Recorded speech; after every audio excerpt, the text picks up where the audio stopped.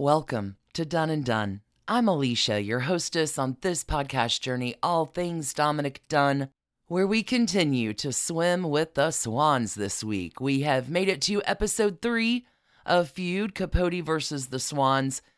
In this episode, it is so much drama. Home movies, contention with the ladies, and the black and white ball. That's what we see on screen. In today's episode, we are going to cover episode 3 of Feud, what you saw, and then in our Alicia's version here, we're going to break down the real behind the scenes. Our coverage of episode 3 of Feud is going to break into 2 episodes. This first one, we are covering everything but the November 1966 black and white ball. All of that coverage is coming for you a little bit later this week. What does that mean for this episode? In this episode, we're going to talk about In Cold Blood and Truman Capote's home and writing retreat in Sagaponack, as well as that 1966 Maysles Brothers film about Truman Capote, and a little bit about CZ Guest and her husband, Winston Guest's problems with the IRS, too. With no time to waste, let's investigate.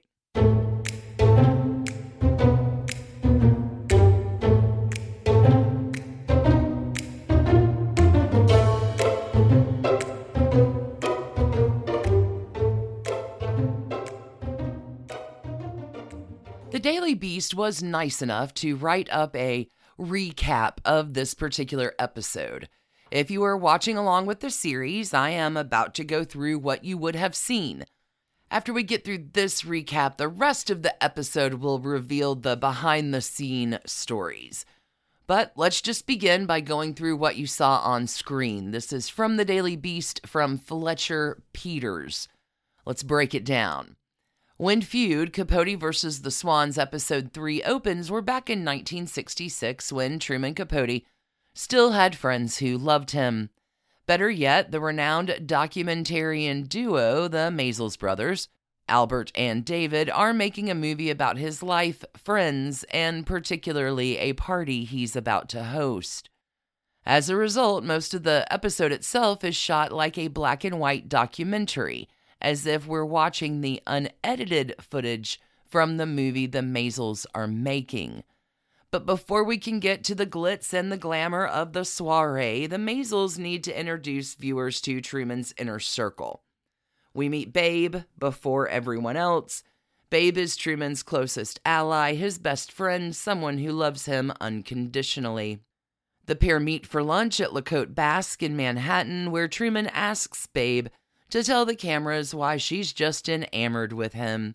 "I love you because you understand," she says about her friend, teary-eyed. "You just catch on very quickly. You're like a very smart parakeet." A parakeet? That's very different from an elegant swan. Louder, brighter, higher pitched. Truman, in response, says that Babe is the absolute center of my world. They go back and forth, but the main point is Babe and Truman trust each other limitlessly. The other Swans meet them for lunch. Lee and Slim enjoy the pandering cameras, but CZ says she can't be herself while being recorded all the time. Both Lee and Truman calm her down. The Maysles are friends of Lee's, and Truman says CZ has nothing to fear but bad lighting. Truman really knows how to get the ladies to put a sock in it, which Truman needs to do swiftly because he has an announcement.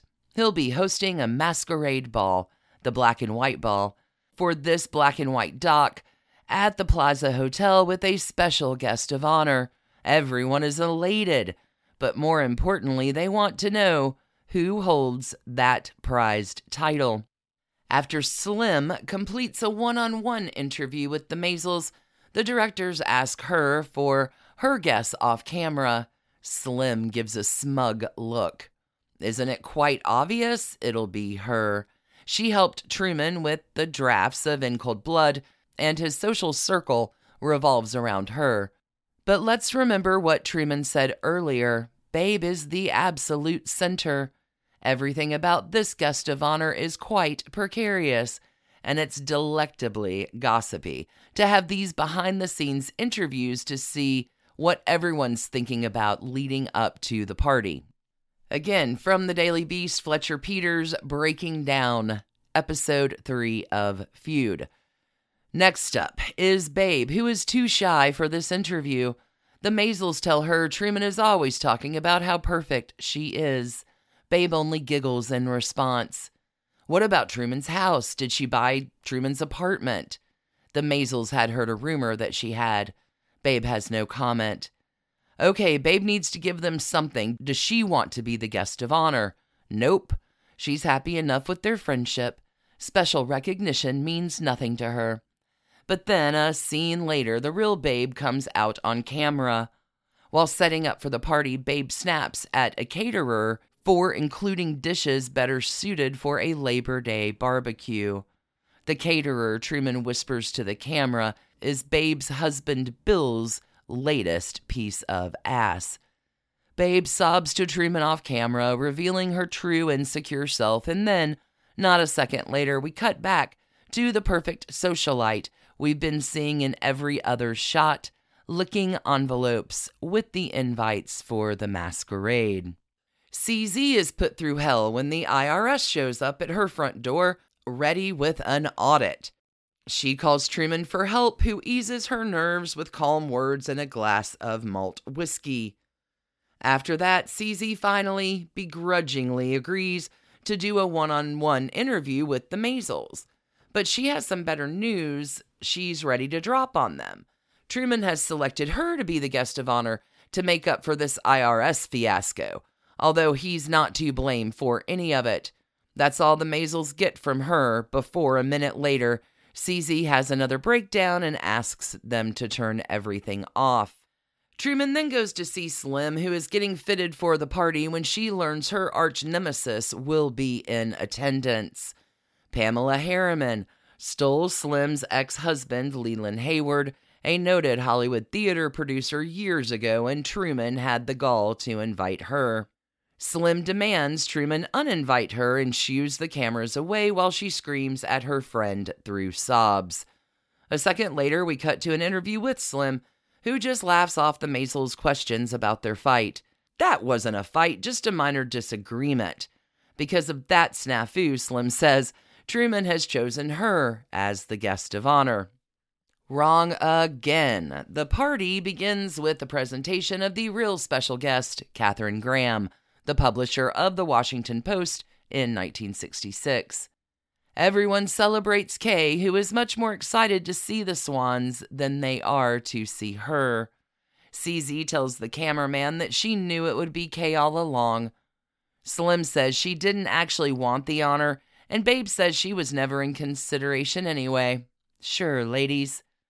As Truman is breaking up a fight between Slim and Pamela, he receives words that party crashers have arrived.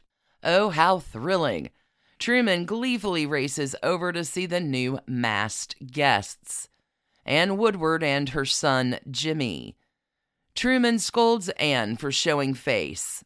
Doesn't she know everyone here is whispering about the fact that she murdered her husband? Ann is furious with him for the rumor, but she still tries to make amends. She wants to be a swan again. Truman shoots back that she was never a swan. Well, she argues her actions aren't totally rude. Didn't Truman's mother crash parties too? Yes, Truman says, but his mother was also a miserable woman who died by suicide. Ann makes a scene. What you're doing to us now is so low, so poisonous, she spits at Truman. One day you'll know what this poison tastes like. Foreshadowing. It becomes clear that the seeds of the Swans' future revolt were planted at this party. As Truman dances, Lee stares at him with spite. We cut to her confessional interview later in the night, where the Maisels ask if she was upset not to be named guest of honor. She isn't. It's good, Lee says, to be reminded of the fact that Truman is a bad friend who is constantly vying for power, always wanting to outdo himself. Truman is always calling certain women who yearn for intimate relationships his best friend, but a person can only have one best friend. Lee is tired of Truman already, as are CZ and Slim. Babe is the only one who is still content with the friendship. Later, Truman watches the Maisels' finished footage. He demands they do not release the documentary. The material doesn't work as a film, he says. It needs to be a book. Truman is also worried about how everyone is reflected, which is why he needs to control the narrative. He then announces his next book, Answered Prayers, which he ultimately left unfinished at his death in 1984. From Truman's perspective, which is shown in color, we see one last scene from the ball. There's another party crasher, Truman's mom, Lily Mae Falk. Actually, that's not quite true. Truman says he did invite her, but she's always been one to come unannounced. She's proud of her son, and Truman reveals that she's the true guest of honor. Lily is his real best friend, and she always has been. That is a tremendous recap of the fiction you saw on screen in episode 3. We're going to take a quick break, and when we come back, we're going to begin breaking down the real story. Back in just a moment. Let's set the action for this time, investigators in real time. The Maisel brothers, who we probably now associate much more with Grey Gardens, Big and Little Edie Bouvier, again related, family ties with both Lee and Jacqueline. The Maisels have been making films long before Grey Gardens. They do complete a segment on Truman Capote, not with his Swans, not about the ball, but for public television. This piece, filmed in '66, was called A Visit with Truman Capote, other title, From Truman with Love. How does this actual real movie that got filmed come about? Albert Maisel will break it down for us.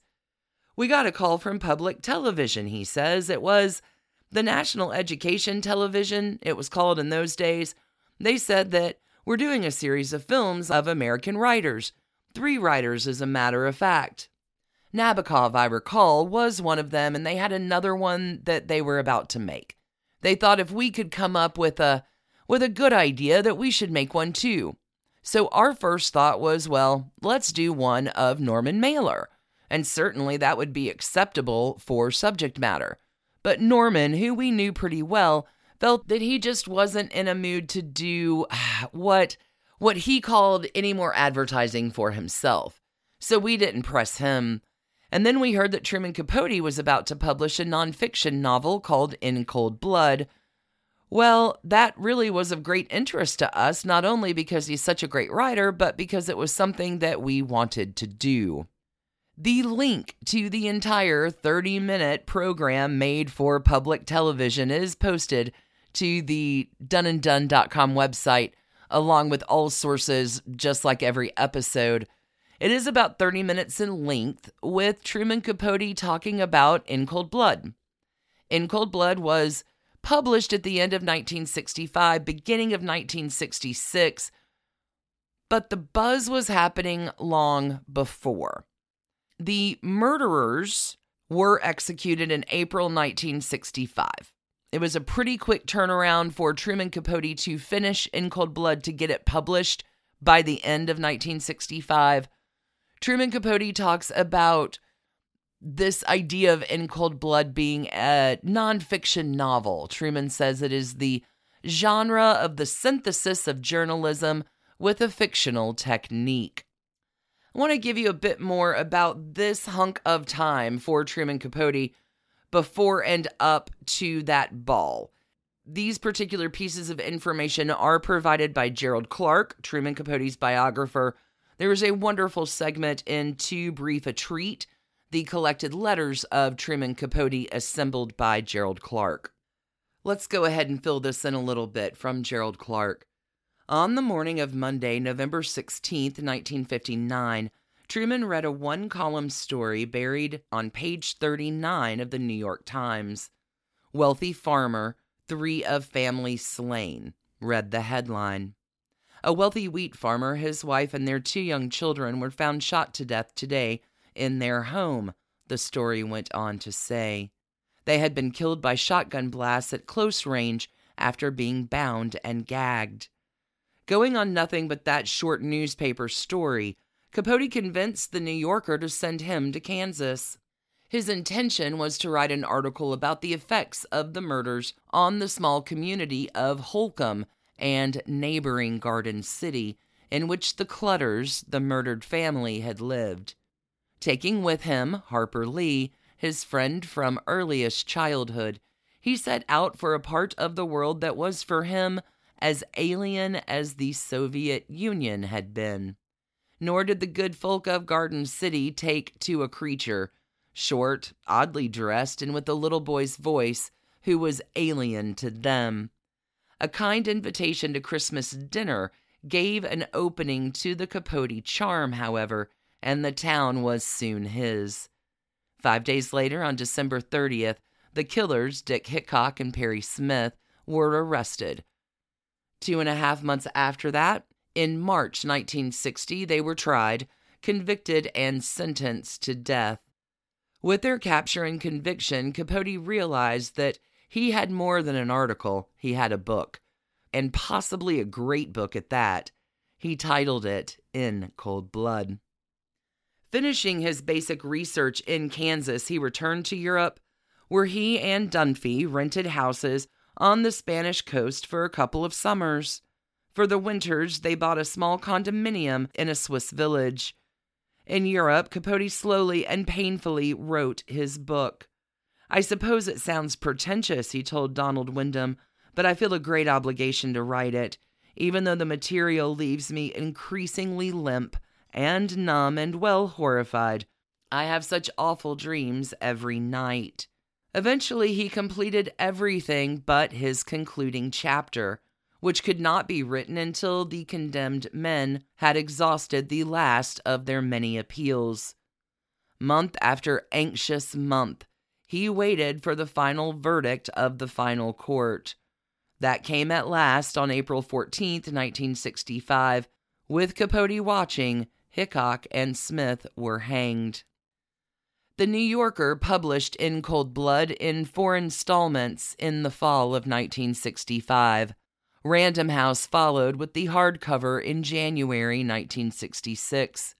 And the reception was what every writer dreams of: almost universal praise, stupendous sales, and a fame usually reserved for movie stars. In Cold Blood was the publishing event of the decade, and Capote was the man of every hour. After so much work, Capote wanted to play, and the book of the decade was followed in the autumn of 1966 with the party of the decade. On the night of November 28th, a rainy Monday, the rich and famous, as well as many lesser mortals whom he liked, walked into Manhattan's Plaza Hotel for a masked black and white ball. As the Washington Post wrote, the Capote name, coupled with the guest list that reads like the who's who of the world, has escalated his party to a social happening of history-making proportions.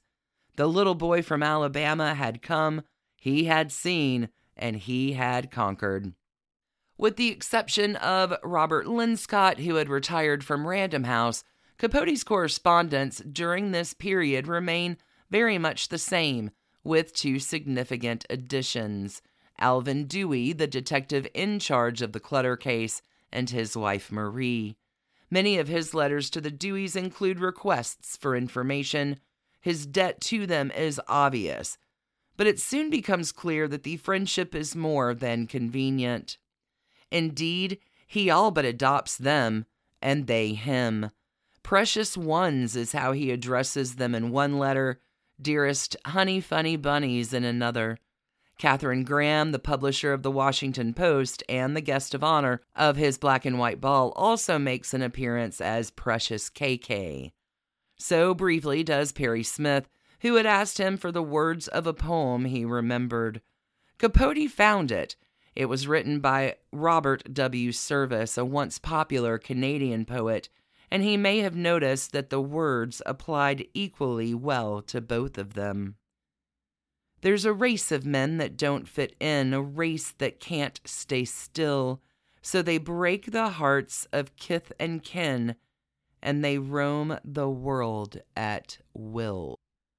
In Cold Blood was the thing in 1966.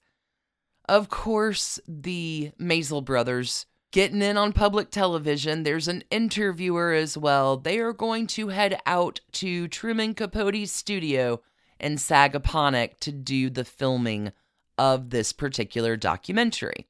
Let's set up a bit about Truman Capote's seaside workspace.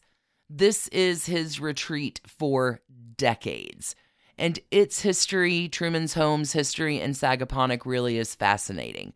Truman commissions this home. It's a 2-story flat-roofed salt box house, really near Gibson Beach in Sagaponack.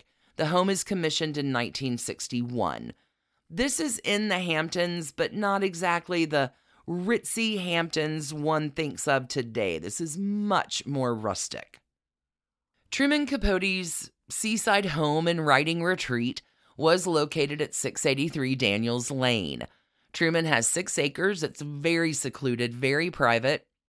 These acres also include a bird sanctuary, a long gravel driveway, and endless vistas of scrub pine, wildflowers, and potato fields.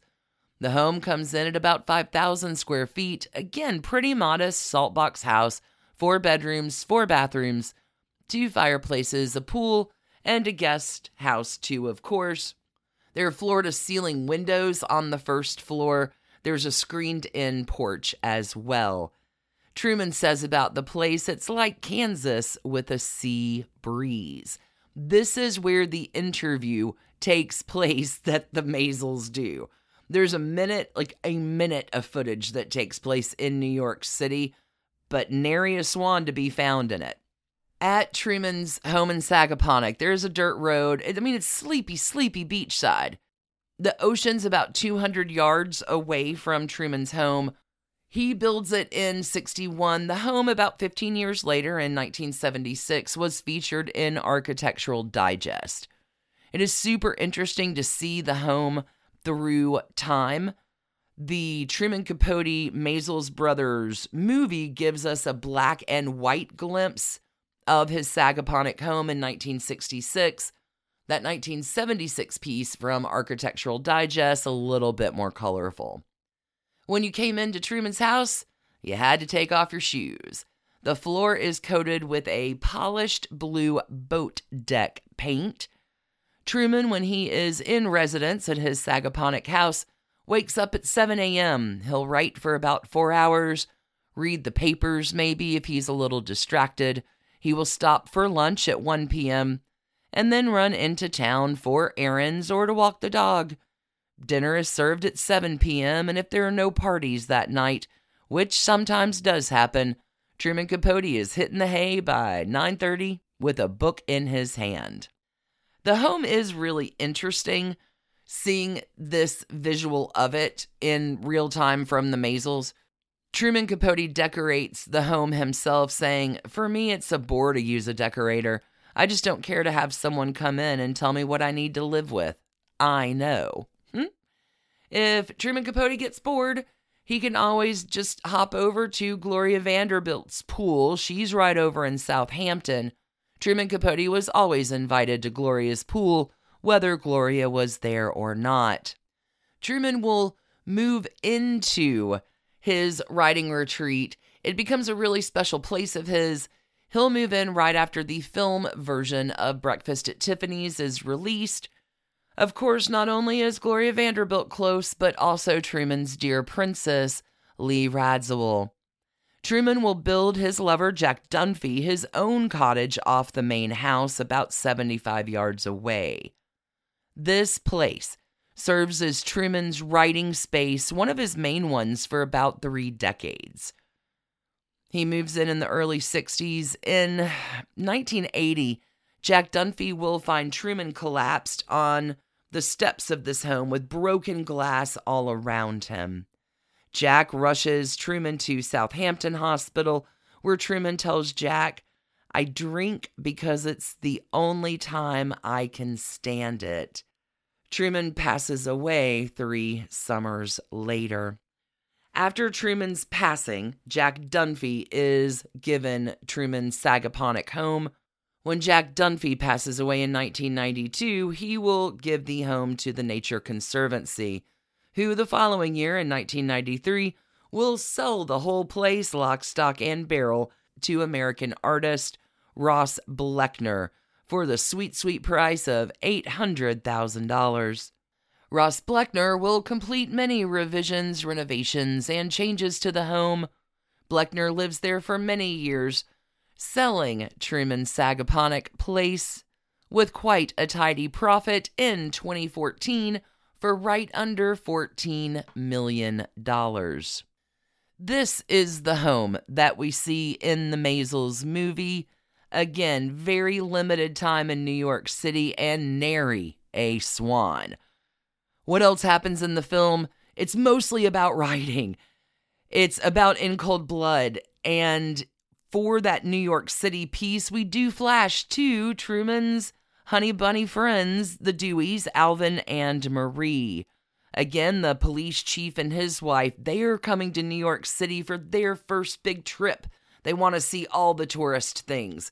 This is filmed. They go to the ice skating rink and the publishing house and take a visit to Tiffany's. Something fun does happen in this. They're talking to Truman, and the Deweys ask Truman, "Did Tiffany send you a present?" And Truman says, I got a phone call from one of the directors of Tiffany's. They decided they were going to send me an entire breakfast set, and I said that's fine as long as it's in solid silver, preferably gold, for my new apartment. Again, Truman does move in with his In Cold Blood money to the UN Plaza on the 22nd floor at about this same time. The Deweys again want to see the Statue of Liberty. Truman's able to point it out his window. Then we see the Deweys on the boat taking the tour. Truman and the rest of this documentary, it's more writing. It's an exploration of letters from Dick and Perry, the murderers. Then they go walk on the beach. That's it. That's the Maisels. There is nary a swan to be seen in the footage for public television of any swan. That is what I'm trying to communicate.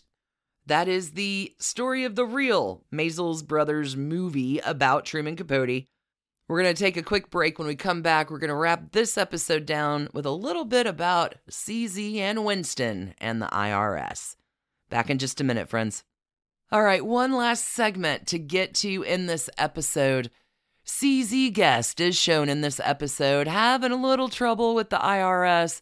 Technically, it's CZ's husband, Winston Guest, who is having the trouble. We did cover CZ and her story back in episode 105. But as Truman Capote's most steadfast friend, CZ Guest is always worth a mention in my book. Truman says about CZ, her hair parted in the middle and paler than Dom Perignon, was but a shade darker than the dress she was wearing. A Mainbacher column of white crepe de chine. No jewelry, not much makeup, just blanc de blanc perfection.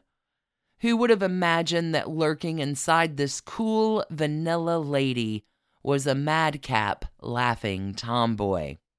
Truman does describe CZ as a cool vanilla lady. Our cool vanilla lady was painted by Diego Rivera and Salvador Dali as well. She's a legendary entertainer with guests and BFFs like Diana Vreeland, Babe Paley, Barbara Hutton, Oscar de la Renta, Joan Rivers, Cecil Beaton, the Duke and Duchess of Windsor, and Salvador Dali too. CZ always dressed in Mainbacher or Givenchy. She will make her way to the Best Dressed Hall of Fame list in 1959. And CZ is remembered for her good looks and her fashion sense, but really very much remembered for her spirit. Diane von Furstenberg has a wonderful quote about CZ. This is what Diane Furstenberg remembers. What made her even more special was her generosity of heart, her kindness, and her simplicity. Nothing about her was fake or phony. She was real class, real woman, real mother, real friend, real beauty. There will only be one CZ Guest. the real classy American beauty. That she was. Did her husband Winston get into some financial trouble? You betcha. I did find this little slice from a piece from Time magazine. This is from December 8th, 1967, which gives a little bit of a rundown on it all. It's surprising how much isn't out there about this, but I was able to find this. This is a little piece called The Rich Caught Short, again from Time magazine, December 1967. To keep the good life rolling in high gear, an annual income of $600,000 from trust funds totaling $30 million should be just the ticket. That sum is what Palm Beach, Long Island socialite Winston Frederick Churchill Guest, 61, can count on. And it has gone a long way toward making him appear to be the man who has everything. Family? Hard to top a steel-rich Phipps mother and a British father who is a polo-playing first cousin to Winston Churchill. Wife? None other than patrician blonde CZ, the former Lucy Cochran of Boston. Time cover, July 20th, 1962, who at 47 is one of the world's most elegant women. Hobbies? What's wrong with the Guest's Templeton stables, whose thoroughbreds carry his and CZ's colors at tracks throughout the United States and Europe? While the rich are always notoriously short of ready cash, the Guests of late have set some kind of record. To keep up with an avalanche of bills, the stables alone can cost $200,000 a year. In 1959, he sold his mother's Palm Beach house, Villa Artemis, for $350,000, moved in over the garage across the street. Next, in 1963, he sold their Manhattan apartment, took to commuting from his 111-acre Long Island estate. Meanwhile, his plunges into Latin American airlines had become a cropper. He lost one airline when the Mexican government nationalized it. Even worse was his flyer with Aerovías Panama, a scheduled passenger and freight airline that went bankrupt 2 years ago, leaving him sole guarantor for bills totaling $499,765.43 owed to a Miami airplane leasing company. What made Guest's predicament all the more painful was that to keep current, he had already taken out $265,000 in bank loans, plus another $105,000 against his life insurance, and put up for sale several paintings, including Moreau's Mary Tudor. Once a federal court ruled last March that Guest alone was responsible for Aerovías's bad debts, it was only a question of time before a federal marshal showed up at the Guest's Long Island estate. In August, he started tagging their paintings and objects of art. Winston Guest went to court to stave off the indignity of a marshal's sale, got a month's grace, during which he scraped together the money to cover the $500,000 debt, plus $20,000 in interest and legal fees. Last week, it was finally time to pay the piper. Up for auction at Manhattan's Park Burnett Galleries went 151 items of Guest's choicest Chinese and Meissen porcelain and signed French 18th century furniture. In 3 hours of furious bidding, collectors, in what was a resounding tribute to Guest's connoisseur taste, bid a handsome $815,275. It was enough to see the Guests safely out of the woods for the moment. But in the tradition of the rich, they could not have appeared to care less. Even before the sale began, Winston had taken off for the weekend to shoot quail in the Carolinas. CZ Guest, God bless her, does go to work for the New York Post in the early 1980s once her husband Winston passes away in 1982. Once that happens, CZ really does enjoy her third act. She opens up her life. Our man Dominic Dunn was super into CZ Guest and Cornelia Guest, all the way back in his reporting from Palm Beach in the mid-1980s. See episodes 87 through 98 for all those stories in the Palm Beach Chronicles. It really all does come together. Everything connects in our Dominick Dunne universe. I think that is everything in this episode that is not the black and white ball. That episode is coming for you in a double drop this week. The black and white ball really is significant. It does stand alone. Stay tuned for that drop. It'll come out earlier and ad-free on Patreon, of course, with all the spider webs, the before, the during, and the after from all the people who lived it. Thank you, one and all, for tuning in today, for spending your time with me, and all the ways you support Done and Done, telling your friends and fellow podcast enthusiasts, most especially, for your kind reviews, for your awesome emails, for your support over at Patreon as well. You're simply the best, the lot of you. Thank you, thank you, thank you again. Stay tuned for the black and white ball coming for you later this week. And until we meet again, stay curious and keep on investigating. Thanks for listening to the Done and Done podcast, a Hemlock Creatives production. You can email us at doneanddone@gmail.com. You can follow us on Instagram at Done and Done Podcast. For further information about our episodes or sources, you can find us online at www.doneanddone.com. See you next week, friends.